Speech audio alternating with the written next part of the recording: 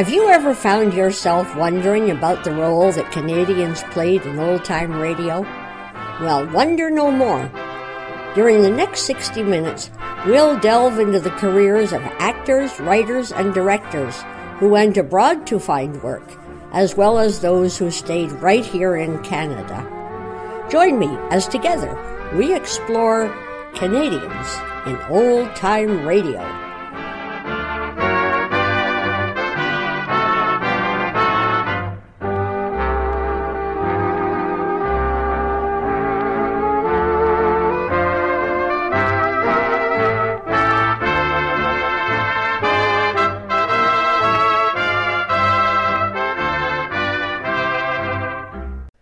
Hello there, I'm Devin Wilkins, and this is Canadians in Old Time Radio. We have a busy night tonight, so let's get right to it. We're going to, first of all, from our Made in Canada file, hear an episode of Blair of the Mounties from March 14th, 1938. Blair of the Mounties, a story of the Royal Northwest Mounted Police.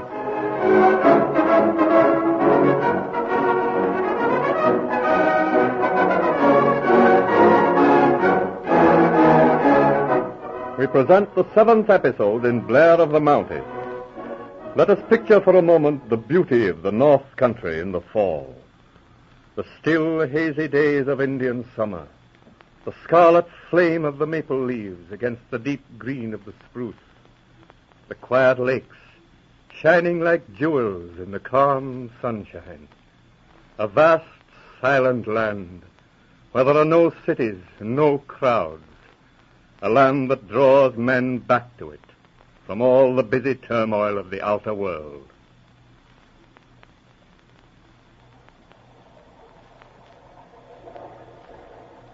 Well, I guess this is Fort McAllister. Looks to be a landing over there. What do you say, Doctor? Yes, that's it. Better turn in, George. Ah, this is the life, Catherine. Just look at that long stretch of river. How quiet it is in the sunshine. I hope you're satisfied. Now we've arrived at the place you're always talking about. I hope we get a decent place to sleep. Oh, come now, Catherine. It'll do you good to rough it a little. This is just what you need after all those parties in New York. Personally, I'll be glad when we get back to civilization. Hello. Who's that old gent on the bank? Good day, Steve. We're looking for Mr. McGregor, the Hudson Bay factor. We'll know. I'm Angus McGregor. Well, what can I do for you? Well, we're up here on a hunting trip, Mr. McGregor. My name's Manning. We have a letter from Stewart, your company agent in New York. Aye. Glad to meet you, sir. I had word for Stewart. Good. This is Dr. Gibson and Mrs. Gibson. Who are you, ma'am? How do you do, sir?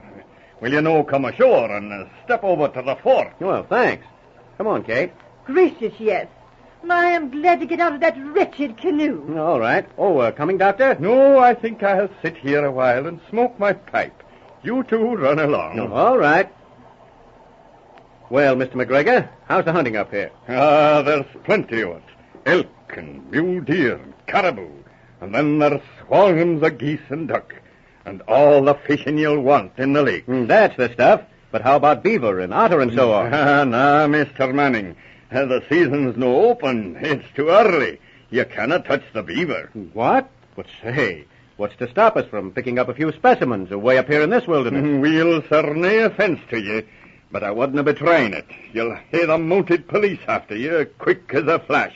They're awful efficient, you ken. Oh, yes. Well, I'm not figuring to break the law, understand. Oh, I've heard of the mounted police, of course. Rather a romantic lot with that comic opera uniform of theirs. I will. You'll find there's nothing romantic about 'em when it comes to police work. Well, I suppose a $10 bill would loosen things up some, eh? Hootman, be careful what you say. If one of the laddies in the red coats puts his hand on you, the money and influence in the world wouldn't save you. Wishnu, here's one of the police, the new. Hello, Angus. Yeah, good morning, Sergeant. Shake hands with Mr. Manning. He's up here for the hunting. Glad to meet you, Mr. Manning. How are you, Sergeant? Well. All the majesty of the law, eh? Anything I can do for you, Mr. Manning? Well, not at present. You and I'll have to get better acquainted. I may want a little information. That'd be of service, Mr. Manning. Well, Mr. Manning, bring the lady up to the fort, and I'll be seeing you later on. All right, Mr. McGregor.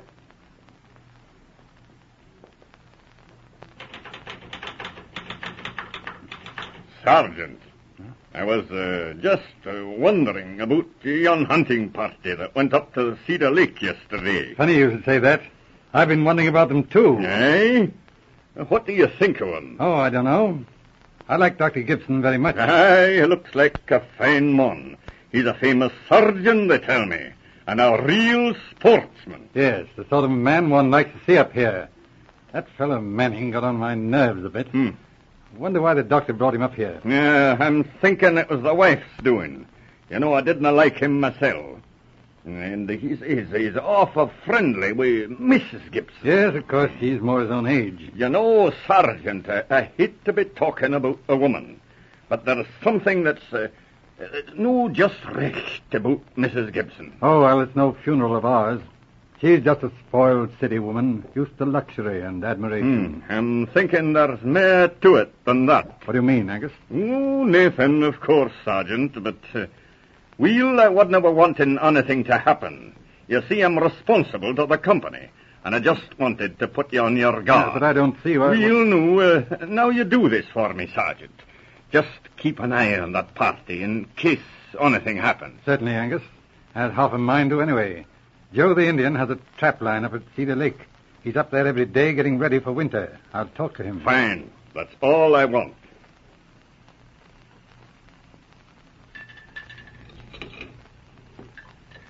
My, that white fish tasted good. Oh, it wasn't so bad. If only everything wasn't so sticky. Oh, I haven't had a decent bath for a week. How much longer do we stay here, Henry? Why, we've only just got here, Catherine. Why don't you try a swim in the lake? The water's beautiful. Goodness, me swim in that cold water? Nothing doing. No, all right. I tell you, let's go down to the pool above the rapids. You know there are a couple of beavers working there. The cutest little beggars you ever saw. Oh, for heaven's sakes, go on and leave me in peace. I want to read. Oh, all right, my dear, all right. I'll be back in about half an hour. Don't hurry. Beavers, huh? Picture me crawling through the grass to look at beavers. Oh, hello, George. Hello, sweetness. Daddy gone? Yes, he's gone. For heaven's sake, shut the door. He's gone to look at the beavers. Well, what are you flying the storm signals for? Anything the matter? Matter. Everything's the matter. You know, I detest this filthy country just as much as Henry raves about it. Do you hear me? I'm sick of it. Morning, noon, and night, all I hear is beautiful scenery, beautiful sunsets, beautiful nights. Oh, give me a cigarette before I choke. Well, lady, you sure got a full head of steam on. Well, when are you going to do something? You know what we came up here for. Now, easy, Bright Eyes, easy. What's the use of blowing off? Well, why don't you get busy? That's all right. I'm working on it, but we've got to look out for that sergeant. You're not afraid of him, are you? Afraid? Well, no, but he's no fool. No, he's a different friend to the men one usually meets. I tried to make up to him at the fort, but there was nothing doing. Yes, I noticed that. Oh, well, it was nothing serious, George. He just looked right through me with those gray eyes of his. Guess I'm not. He's not my sort. I suppose it's because you and I are both so rotten that we get along together. Well, that's all right with me, baby. Say, you checked up on that will? Everything goes to you? Oh, sure. I checked up in New York. It's all mine if anything happens to Henry. Okay. And say, don't get so sore at Henry. Just kid him along, see? Oh, all right. Leave it to me. Look out. Here he comes. No. Well, Catherine. Still reading? My, but there's a beautiful moon. Yes, I was admiring it through the window, Henry. That's right, my dear. You know the only way to real happiness is to be conscious of the beauty around you.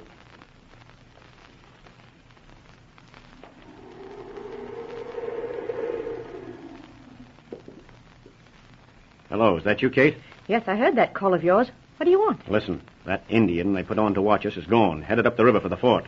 I'm wise to their game, and now's our chance. Oh, not tonight, George. Yes, tonight, right now. Oh, heavens. What do you want me to do? Just stay out. Duck around to the back of the cabin, see? I'll get him out. Leave it all to me. Well, all right. But don't slip up on this. You know what it means if you do. Beat it. Get out of sight. Oh, all right. Doctor! Doctor! Yes, what is it, George? It's Catherine. She's headed for the pool. The pool? Catherine? Why? Boy, hurry, Doctor. She's half crazy. No telling what she'll do. Now, you go ahead. You know the way. Good heavens, yes. Come, quickly. Follow me, George. You sure she went this way, George? Yeah, sure. Hurry up, Doctor. All right. There. There's the pool, right ahead. Now, take a look over the bank. Here, Manning. What?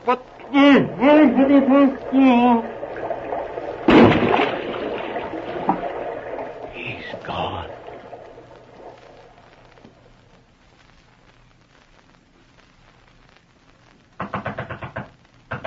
Hey, open up quick. Well, George, what happened? Just as I told you. It's okay, girlie. Worked like a charm. All the police in the world will never find out a thing. Well, tell me, George. Oh, I've got to know. How did you manage it? Why, simple enough. You remember that stuff that Henry made up for putting animals to sleep when he took them out of a trap? No, what was it? Well, he had it in a blue bottle on the shelf. Chloroform mostly. But it acts instantly. Henry told me it would put a man out in 4 seconds. Get the idea? But that wouldn't kill anybody, you poor simp. I know. Well, he was ahead of me. When he leaned over the bank, I gave him the works on the handkerchief. He went out like a light. Then I pushed him over the bank. Saw him go over the rapids. He drowned before he came to. Pretty neat, eh, girlie? Oh, shut up! Get me a drink, for heaven's sake. Oh, all right. Here you are. Take a good one. Pretty soon we'll miss Henry, see? Then we'll drift back to the fort and say he's lost. When they find him, there won't be a scrap of evidence to tie us up with it. All right. I hope it's that easy.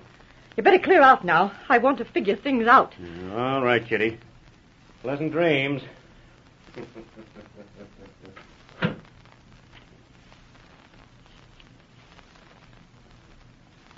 Man, Sergeant, are you sure of this? Dead sure, Angus. But you haven't any evidence. I haven't, eh? You wait and see. But, Sergeant, you know this is serious. They're guests of the company. Oh, yes? Well, they'll soon be guests of the government. Shh, look out. Here they come. Good evening, Mr. Manning. Evening, Mrs. Gibson. Listen, Sergeant. I've got very serious news for you. Really? Yes, Dr. Gibbons has been missing from our camp since last night. We've searched everywhere. Indeed? Yes, you see, Sergeant, I didn't worry yesterday. My husband's off and out all day. But when he didn't return last night, I got anxious. Yes, I see. Come on now, Sergeant. Don't look so solemn. We want action. Well, the doctor may be hurt in the bush somewhere. I want a search party. Now, how about it? Just a minute. Mrs. Gibson, will you step outside a minute? I want to talk to Mr. Manning. But I don't see... Sure, go ahead, Kate. I want to talk to him, too. All right. Now, Mr. Manning, what did you want to say? Just this. You get busy with that search party, or I'm going to have a complaint to make when I get back to Ottawa. What sort of a complaint? Well, what's the idea of putting that Indian to spy on our camp? That, Mr. Manning, was because I was concerned for the safety of Dr. Gibson. The what? Say, what is this comic policeman stuff anyway? Furthermore, I have information that you made an attempt on the life of Dr. Gibson at 11:40 last night. Why, you're crazy. That Indian went back to the fort last night. Unfortunately for you, there was another Indian, not 20 yards from you, when you pushed Dr. Gibson into the water. It's a dirty lie. I never did it. Why, you're trying to frame me. Look out. Stop him, Angus. Look out now. I didn't know, Manning. You can't keep me here. You can't prove it. Just a minute. Manning, there's somebody here I want you to meet. Come in, Dr. Gibson. Henry! Alive. Yes. No thanks to you. George Manning, I arrest you for the attempted murder of Dr. Gibson. Anything you say may be used against you as evidence. But listen, I want a lawyer. Go on. Get inside. You have heard the 7th episode in Blair of the Mounties. Our next chapter portrays a detective adventure of Sergeant Blair in England, entitled The Hamerton Mystery.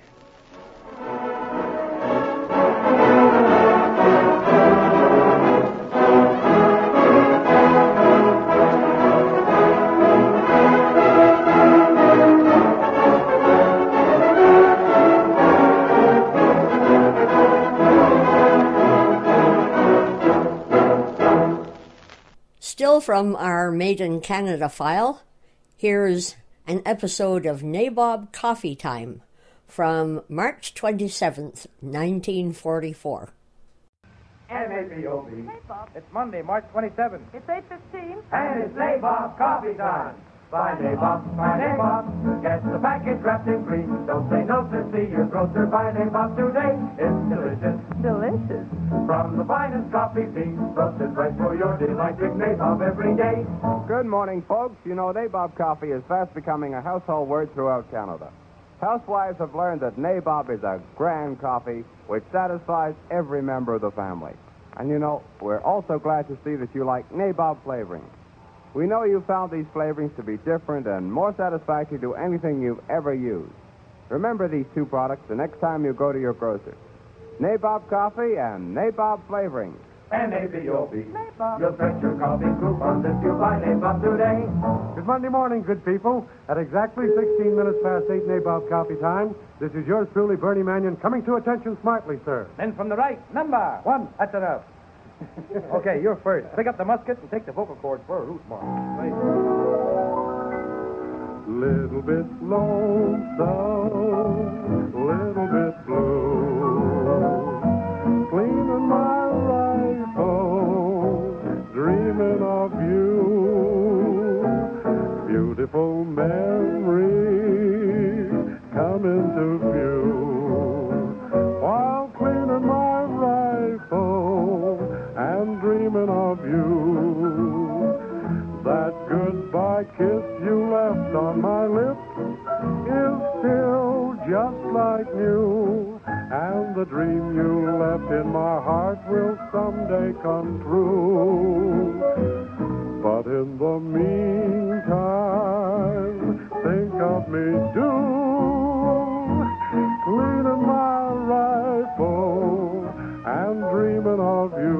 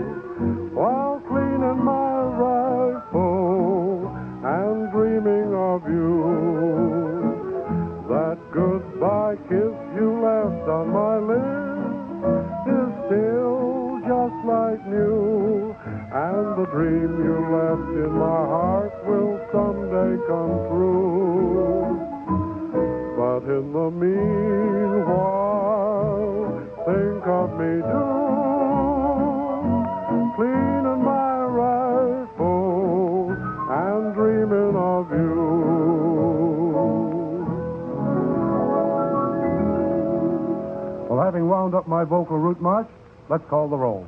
There's Amelia, Higgy, Brian, George, Harry, and the 2 Jacks. Hey, Bernie, what's all this about route marches and calling a roll and stuff? Oh, I forgot to tell you, Higgy. Listen. Ready, aim, fire! Oh, boy, I get it. At exactly 19... Oh, gee, wait a minute. What is it? 19 and a half minutes past 8, Nabob coffee time. We salute our gallant boys in the Canadian Army. That's right, Higgy. Everything is self-explanatory. What is self-explanatory? Situation, of course, Amelia. What situation? Today's situation, Norton. We're saluting the Army today. Why didn't someone tell me? I could have worn my pajamas. Now, what has a suit of pajamas got to do with the Army? To him, it's just another fatigue suit. And that remark seems to call for fatigue duty. Company, forward march.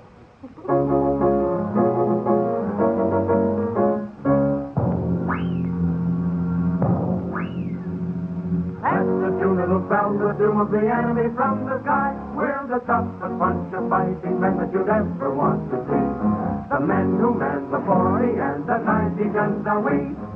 Any white or yellow enemy who may try them pass will wind up with the lily and the blanket made of grass. For we are the guys who knock them from the skies. We're the anti-aircraft artillery.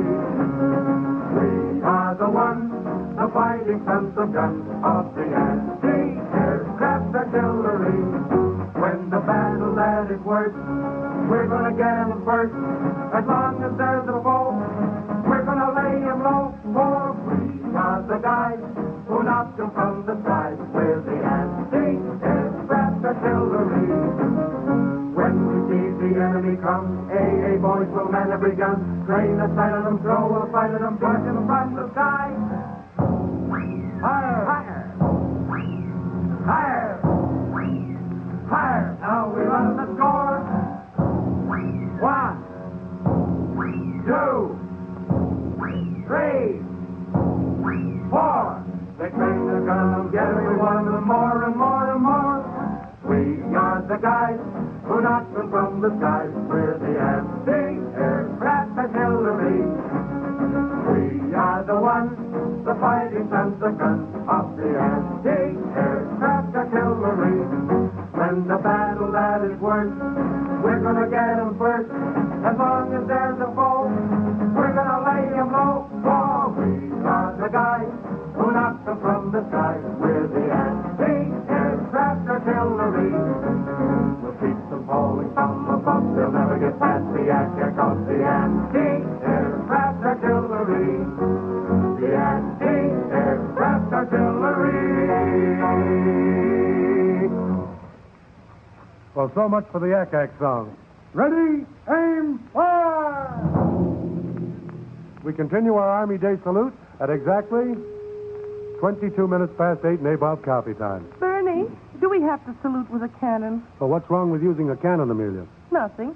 Why does it make so much noise? So does Norton, but we have him around all the time. You don't understand, Higgy. I mean, a cannon has a certain boom about it. That's Norton. What's Norton, says Norton? That's boom Amelia's talking about. Are you insinuating, Mr. Higgins? Never mind. We'll throw the boom out. Go ahead. I can get another job. Oh, no, Jackie boy. Don't leave me now. I need you. Oh, I need you. Especially right now. Ready? Take it easy. Well, you're not ready. Wait a minute, kid. Look at that music. What a mess. Why don't you take care of your stuff? Okay. The last piece of music I'll give you.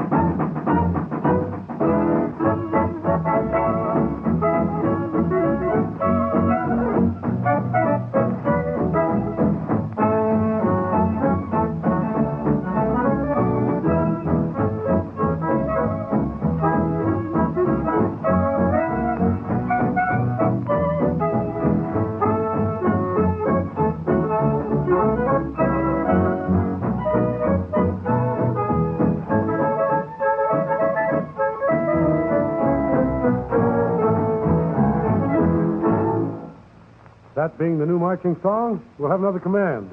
Ready, aim, fire! I get it. We're continuing our Armitage salute at exactly 25 minutes past 8, Nabob coffee time. I thought you were going to throw the boom out. No, Higgy said he needed them. I shouldn't have said that, should I? There you go again. Hand me my fiddle. I'm going home. Now, look here, Mr. Norton. The boom we're talking about happens to come from the cannon we're using this morning. And furthermore, not only that, the cannon happens to be a bass drum. Now what have you to say for yourself? I'm a bad boy. Well, you certainly are, Jackie boy. Now you go stand in the corner while our little lady of song makes with the melody. After days and days of careful consideration, I finally know what you mean. That's what redundancy does for you. You're on your way.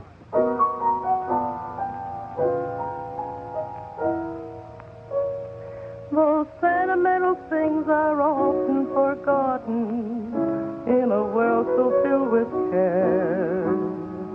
Could you find some time to care for the story of a love affair? The same old sweetheart, same old place, a boy in khaki, a girl in lace. He bent to kiss her. She lifted her face. The boy in khaki, the girl in lace.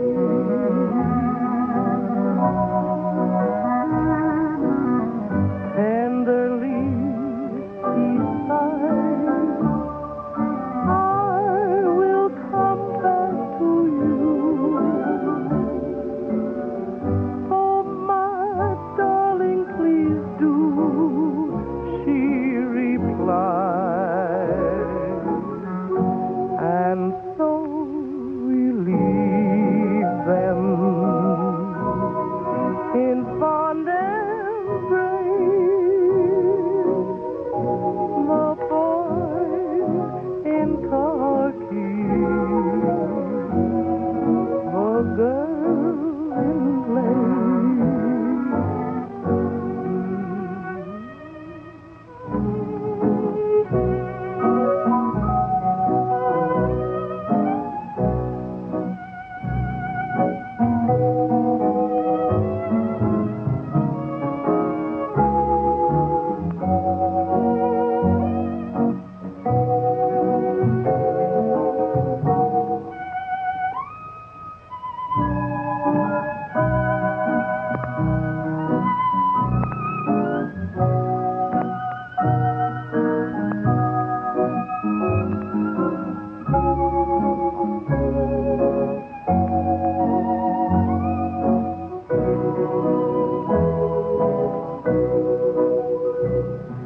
Tenderly he sighed.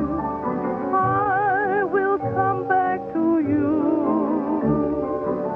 Oh, my darling, please do, she replied.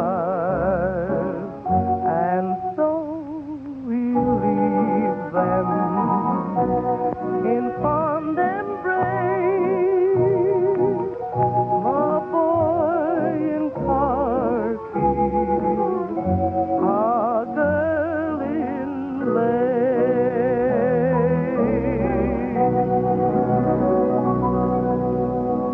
Thanks, Amelia. Folks, do you like a really stimulating cup of coffee early in the morning? Well, the answer to your problem is Nabob.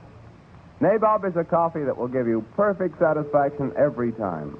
You can always be sure of the same quality and goodness in every package of Nabob, for it's freshly roasted.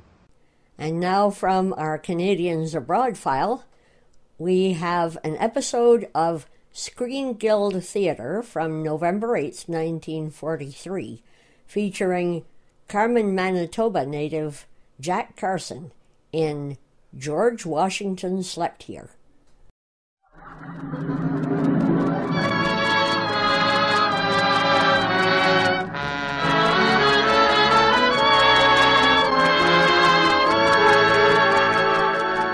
Lady Esther presents the Screen Guild Players.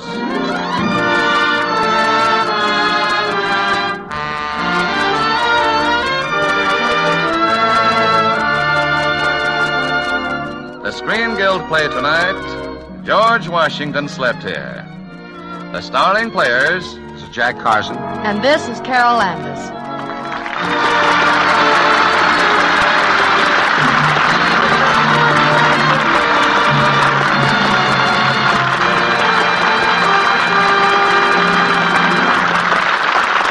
Tonight, Lady Esther presents the Screen Guild Players in a radio adaptation of Warner Brothers' rollicking comedy, George Washington Slept Here, by George S. Kaufman and Moss Hart. It stars Jack Carson as Bill Fuller and Carol Landis as his wife, Connie. The Lady Esther Screen Guild Players in George Washington Slept Here.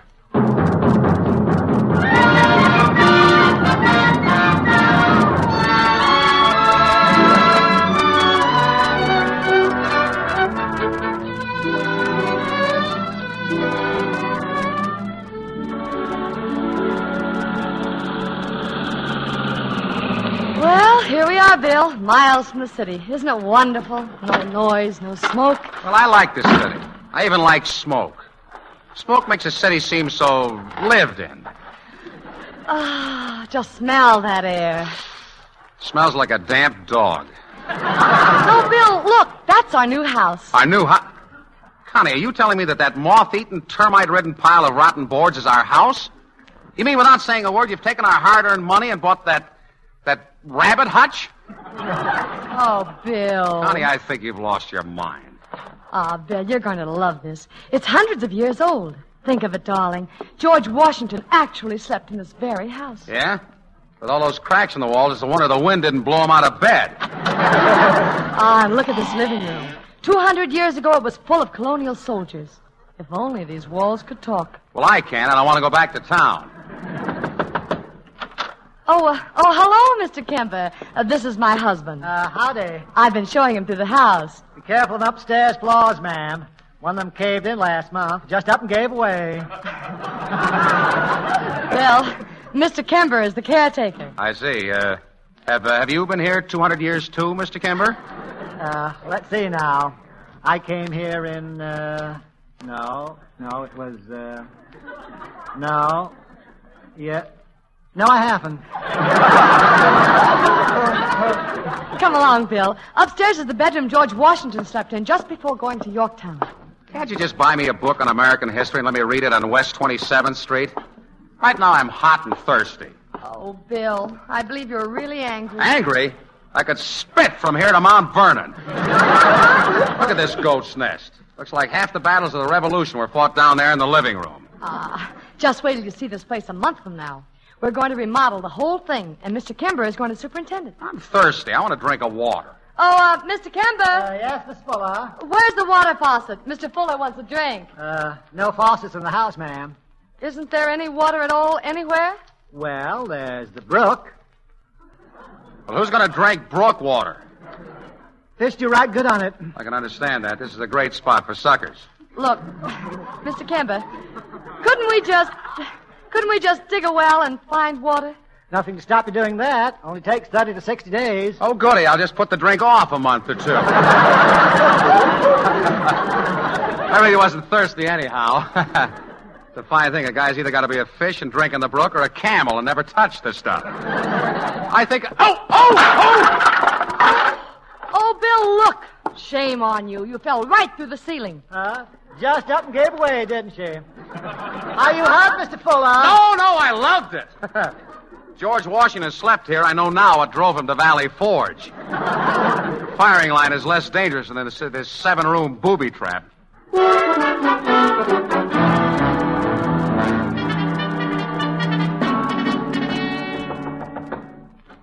Your name, Fuller? That's right. My name is Prescott. I own the house next door.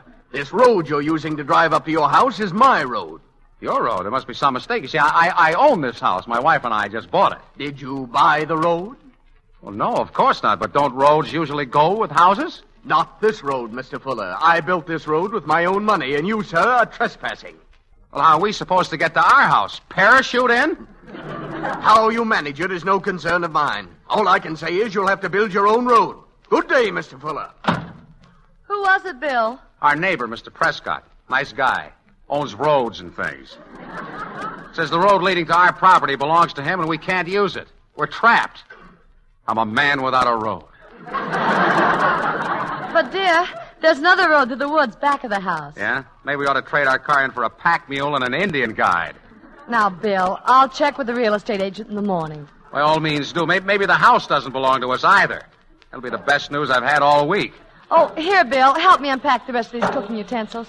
We'll never get dinner if Hester doesn't get the rest of her pots and pans. For the love of Mike, listen to that noise. Is Mr. Kimmer going to be drilling for water all summer?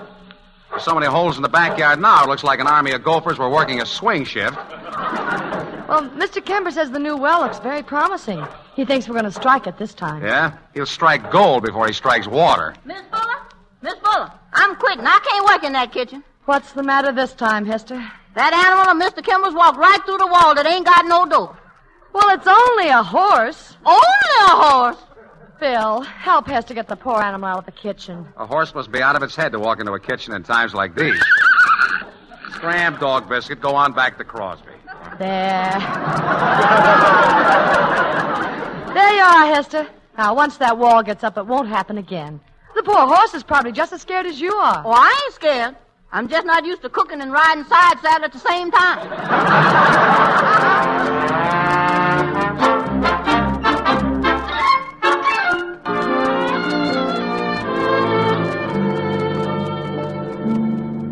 Look, Connie, we've been in this country jail 30 days. No road, wall in the kitchen still out, floors that may turn into trapdoors any moment, and even the OPA couldn't put a ceiling on this house. But, Bill, it takes a little time to get everything all fixed up. Pardon me, Mrs. Fuller, but I ordered the gravel. Going to need another load, too.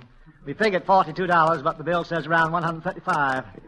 Price of lime's gone up, too. And there's the trees, you know. Trees? What do we have to do about the trees? Pay them for standing there? No, but you got to spray them, Mr. Fuller. Oh. If we don't, they're liable to get elm blight or oak borer. Mm-hmm. And then there are caterpillars and the measuring worm. Is that all, Mr. Kimber? Well, there's the Japanese beetle. Japanese? Does Mr. Prescott have Japanese beetles? No, just you. You mean all the way from Japan they came to pick on me? Was there anything else, Mr. Kimber? Well, we need a couple of truckloads of fertilizer. It's $45 a load now. 45? You know, when fertilizer costs more than sirloin steak, it makes you stop and think.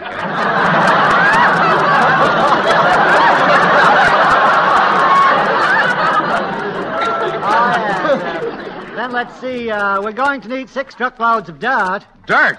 Connie, first we got no water, then we got no road, but now a farm and no dirt. That's too much. Bill, sometimes I just don't understand you. Here you are, face to face with the most wonderful thing in the world, nature. And all you see are a few insignificant trivialities. That's all very fine. I love it here, Connie. Just us and the insects. But where's the money coming from to pay for all of this? Look at this little note from the county. Extra assessment county poorhouse, $21.30. I suggest we pay that and move right in. Oh, Bill, at least you should feel better now that we have water. Just think, ever since early this morning, 40 gallons a minute. Mr. Fuller. Oh, hello, Mr. Prescott. What can I do for you? Mr. Fuller, you have just put a well down on my property. You're drawing my water. You know something, Mr. Prescott? I breathed some of your air today, too. Go on, sue me.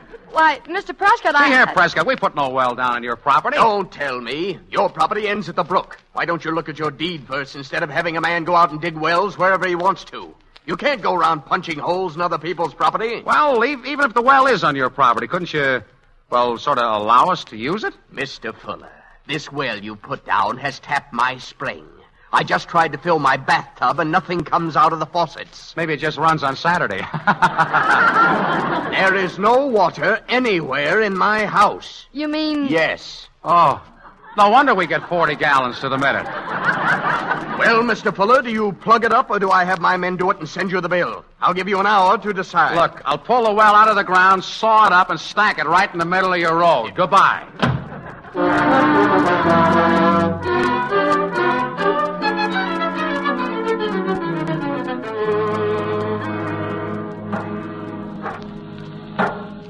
Mr. Kimber, you've been drilling holes in this backyard long enough. I haven't seen anything but the top of your head for weeks.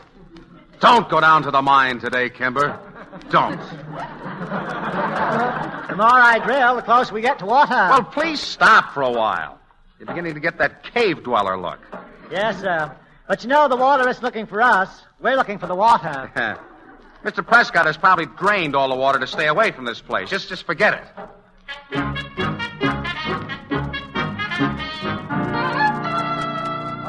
Oh, Mr. Fuller. Hello, Mr. Kimmer. Come right in. I suppose the Japanese beetles are coming. 3 months too early for them. Oh. Afraid the new well is no good, Mrs. Fuller. Just struck a cemetery. A cemetery? Anybody we know? Well, you better keep trying, Mr. Kimber. We've got to have water. Look, Kimber. Yeah. Dig. Zoot, Mr. Fuller, zoot.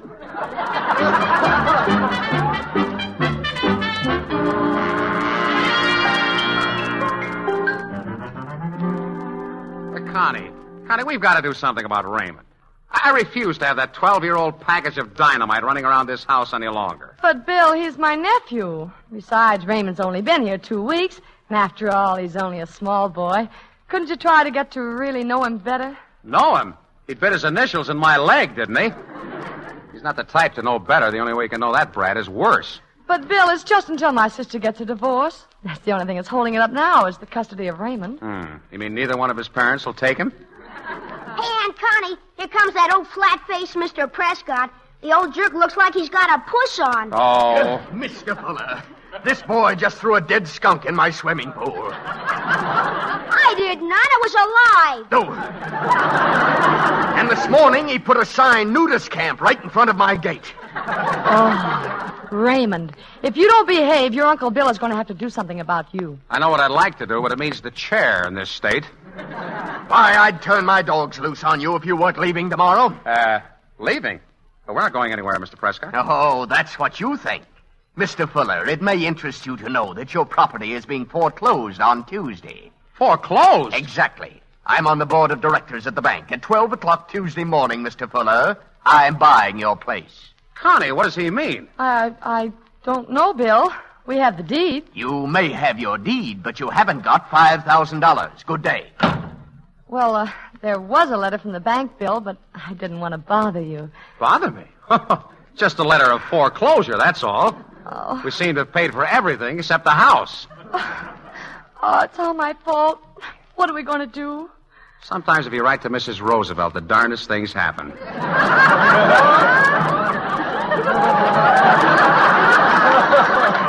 You know, Connie, I was just beginning to like this place. Were you, Bill? Yeah. Were you really? Mm-hmm. Oh, $5,000. It doesn't sound like so much. It does when you haven't got it. Maybe we could hock Raymond for $5,000.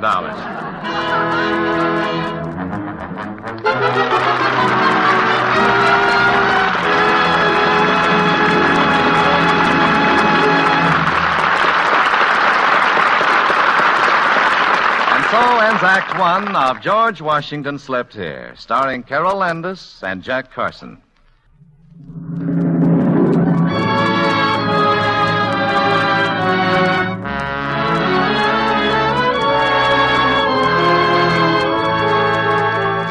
And now the curtain rises on Act Two of George Washington Slept Here, starring Jack Carson as Bill Fuller and Carol Landis as his wife, Connie.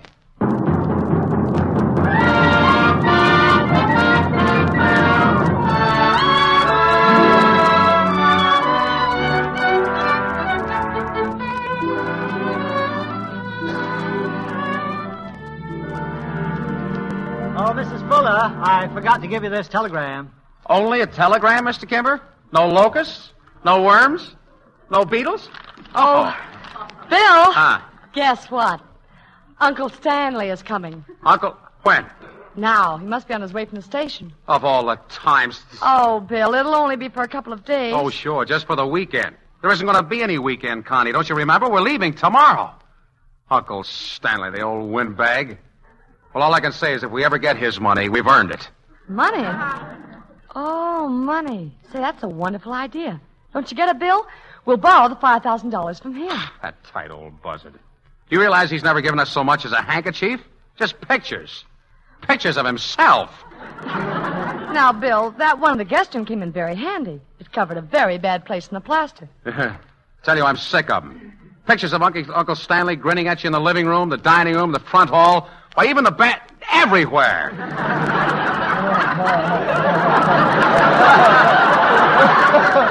I'd like to find just one peaceful corner in this house where the old goat couldn't leer down at me. Hey, Bill, look out the window. Here he is now. It's Uncle Stanley. You old buzzard. Hello, children. Why, Uncle Stanley. Hello, you old buzzard. Welcome. Are we glad to see you? Constance, my dear. Hello there, Bill. Oh, Uncle Stanley, you look wonderful. Come in and sit down in this nice easy chair, Uncle Stanley. Make yourself comfortable. Thank you, Bill. Now, let me see. Where's that little package I brought? Oh, yes, there it is. A little something for the house with my compliments. Oh, look, Bill. A picture of Uncle Stanley. Well, isn't that wonderful? Nice little place you have here, Constance. Yeah, George Washington actually slept here. You should have seen this place before we took it over. You wouldn't have believed anybody could have slept here. This place would have given Robinson Crusoe insomnia. Draw your chair closer to the fire, Uncle Stanley. Yes, here, let me get a cushion for your back, Uncle Stanley. Thank you. Are you sure you're comfortable, Uncle Stanley? Yes. Ah, swell. Well, by the way, Uncle Stanley, there was a fellow in our office, and he had an aunt that was going to leave him a whole lot of money, and this fella got into some trouble or other or something, and he finally had to go to this aunt and ask her if she'd give him some money. She was a darn fool if she did. Bill is trying to tell you something, Uncle Stanley. We're going to lose this house if we don't get $5,000 tomorrow. $5,000? Well, we wouldn't ask if we weren't desperate. You see, we both felt that if Connie could have just that much of her inheritance now, why... You see, Uncle Stanley, this house means so much to both of us. That's all very well, Constance, but people shouldn't go about buying things they can't afford to pay for. Surely, Uncle Stanley, a man of your means... That has nothing to do with it. I'm sorry, Uncle Stanley. It was my fault, not Bill's. But $5,000 can't mean very much to you, and it means an awfully lot to us. It's quite a shock to me, Constance. You're the first one in the family that's ever asked for money. As a lesson to you, I'm afraid I've got to say no. Uncle Stanley, I'm not going to let you say no. Please say yes, Uncle Stanley. Bill, Constance, I'm going to tell you something. I haven't got a plug nickel. Not a cent. What? I haven't got a cent. Went broke in 1929, clean broke. Oh, you're joking. No, I'm not.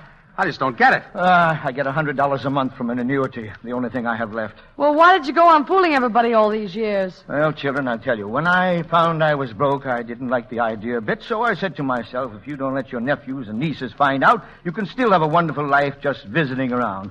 It'll be a cinch. This is the dirtiest trick I ever heard of in my life. A professional homesteader.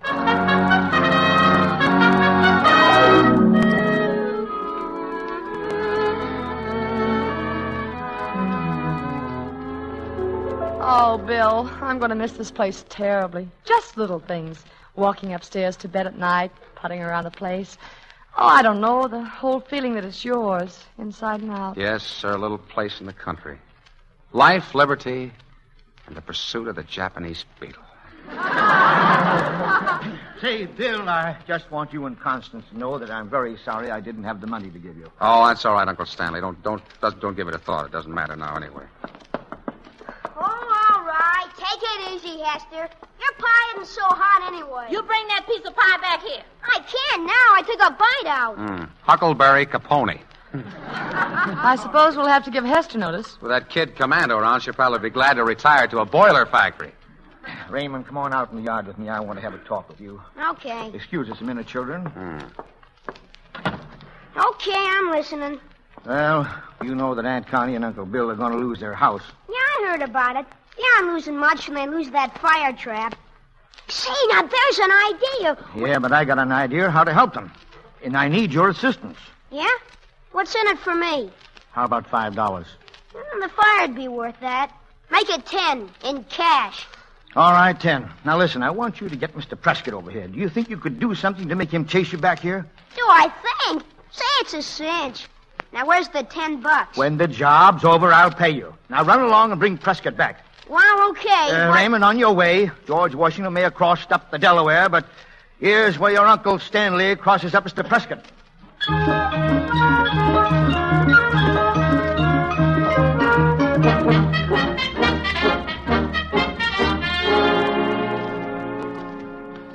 you leave, where are you going to live, Mr. Fuller? Under a newspaper in Central Park. Look us up. Got a whole wheelbarrow of fertilizer out by the front door. What better do with it? Oh, just leave it there, Mr. Kimber. Maybe Mr. Prescott can take it home for his roses. Well, it's paid for. Seems just a shame not to... Help, he's just behind me. For heaven's sakes, who's just behind you? Mr. Fuller, I've stood all that I'm going to stand. That boy threw mud in my face. Why, Raymond. And all that fertilizer out there are paid for.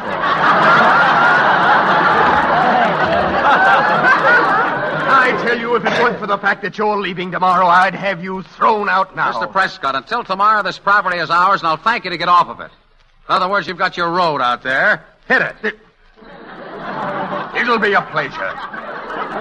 I shall put the matter of personal damages in the hands of my lawyer. Raymond, you may go to your room. Oh, gee. You heard me? Oh, whoever said it was peaceful in the country? Hello there. Where is everybody? Surprise, surprise. A visit from your old Uncle Stanley. Hey, what in the... What's going on here, Constance? Is something wrong? Don't tell me I'm late. I brought the check with me. Check? The check? Yes, the $5,000 you phoned me about. Oh, yes, the check. Yes, I see.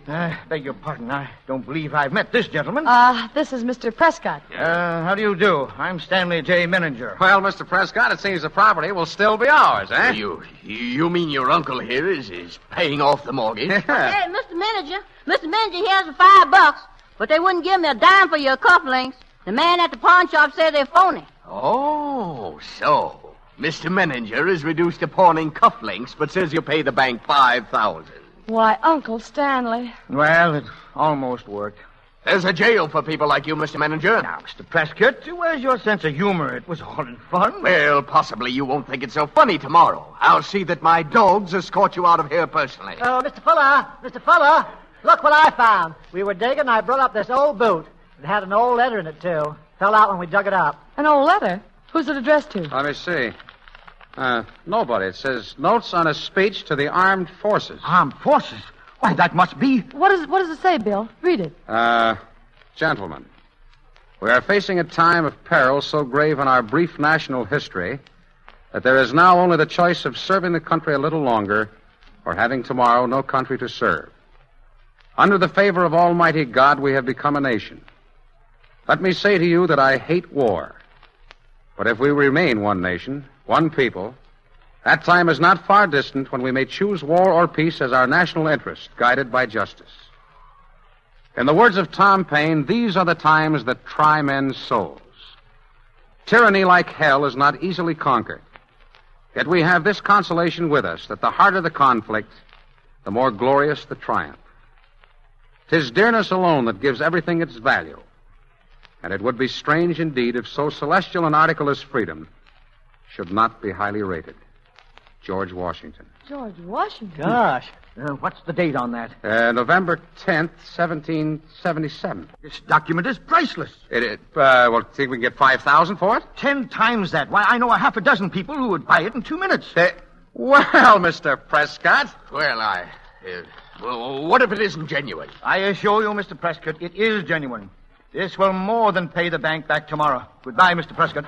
Look out that wheelbarrow.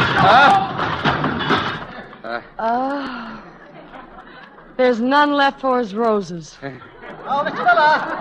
Mr. Fuller! What? Close the door. They're here. Who's here? The Japanese beetles. Millions of them. Japanese beetles? Yeah, what do we do with them, Mr. Fuller? Let General MacArthur take care of them. Come on, Connie. This is the end.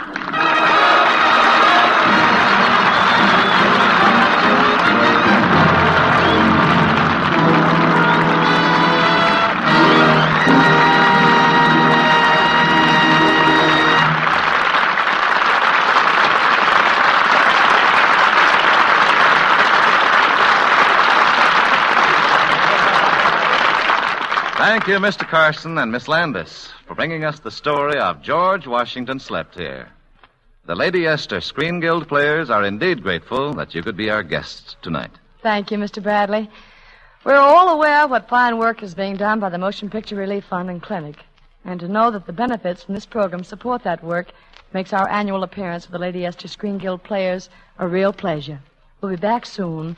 And now, before we tell you about next week's program, here's a word from one of America's best-known beauty authorities, Lady Esther. Thank you, Miss Landis. Ladies, can you look in your mirror and say, my skin is just the way I want it to be, smooth, fresh, and youthful-looking? Or are there telltale signs of age around your eyes and mouth? Does your skin seem dry and rough to your fingers? Do you have a tiny blackhead here and there, perhaps a few big pores? Well, you can have the kind of skin you dream about. You can have a radiantly clean, fresh-looking skin that everyone admires. And all you need is just one cream, Lady Esther 4-Purpose Face Cream. Many women say it's the most beautifying face cream they've ever used.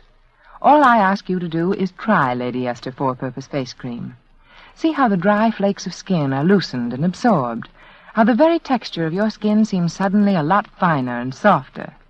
Notice how much smoother face powder looks on your skin after you've removed those dry, clinging flakes.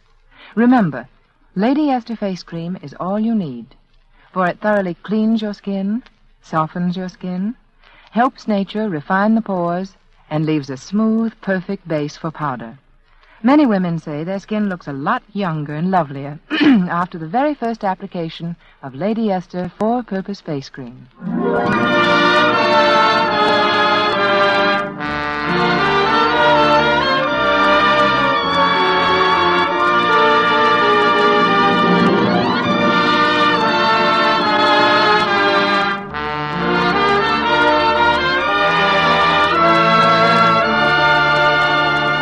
Next week, the Lady Esther Screen Guild Players will present Design for Scandal.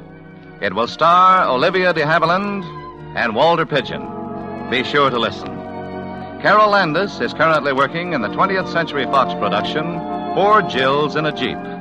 Jack Carson can now be seen in the Warner Brothers production, Princess O'Rourke, and he can also be heard Wednesday evenings on this network in his own Campbell Soup radio program. Music on tonight's program was arranged and conducted by Wilbur Hatch. For economy's sake, get the largest size of Lady Esther 4-Purpose Face Cream and the larger sizes of Lady Esther Face Powder. This is Truman Bradley speaking for Lady Esther, saying thank you and good night. This is the Columbia Broadcasting System.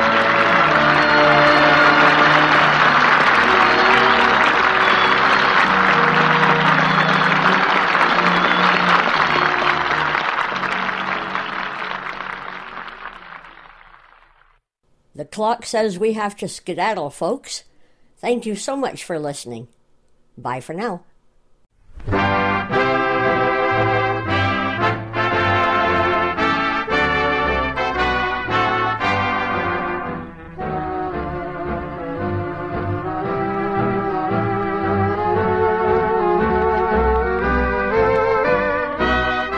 If you've enjoyed the shows you've heard during the past hour, be sure to tune in again next week, same time, same station, when once again we'll listen to programs that are remembered today thanks to the involvement of Canadians in old-time radio. This is Devin Wilkins speaking.